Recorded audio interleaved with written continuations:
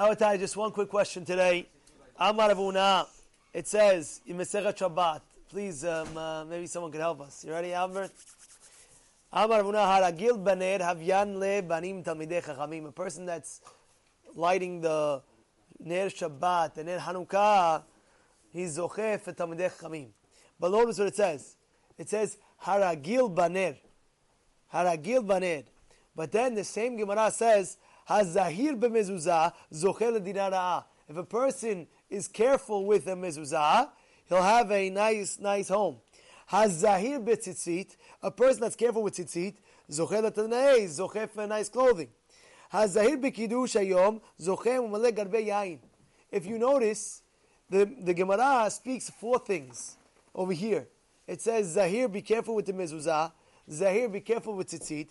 Hazahir, be careful with kiddush. All three cases, it says, Zahir, be careful, Zahir, Zahir.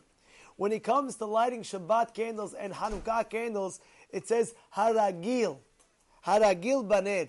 It doesn't say Hazahir if you're careful. It says haragil if you're used to. Why did it change the language of this? Why in the first case it says, why by the Ner Shabbat, Ner Hanukkah, it says haragil. If you're used to constantly making sure you're lighting the Hanukkah candle, meaning to say with the oil, lighting the Shabbat candle with the oils, you zocheh for Talmidei Chachamim, banim, the children of Talmidei Chachamim. And when it went to the mezuzah, tzitzit, kiddush, it says hazahir. It didn't use the wording haragil. It says be careful. When it came to the Ner Shabbat, Ner Hanukkah, it says haragil. If you're used to ragil, you'll have children of Talmidei Chachamim. You hear what I'm saying, Albert? You hear the question? You clear? So the answer I want to bring out, he brings out over here, Matokahot, he says something amazing. He says, out of all the mitzvot, it says, Kiner mitzvah veTorah or. Torah is or, is light, is the light. Why is Torah or? Why is it light? Because it burns out the Yetzer Hara. Like it says, Barati Yetzer Hara, Barati lo Torah tavlin. I created the Yetzer Hara.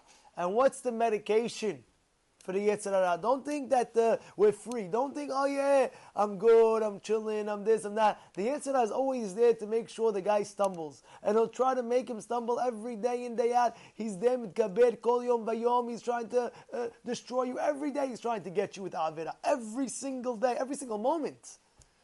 Every single moment. And what's the medication to fight him? That's the Torah.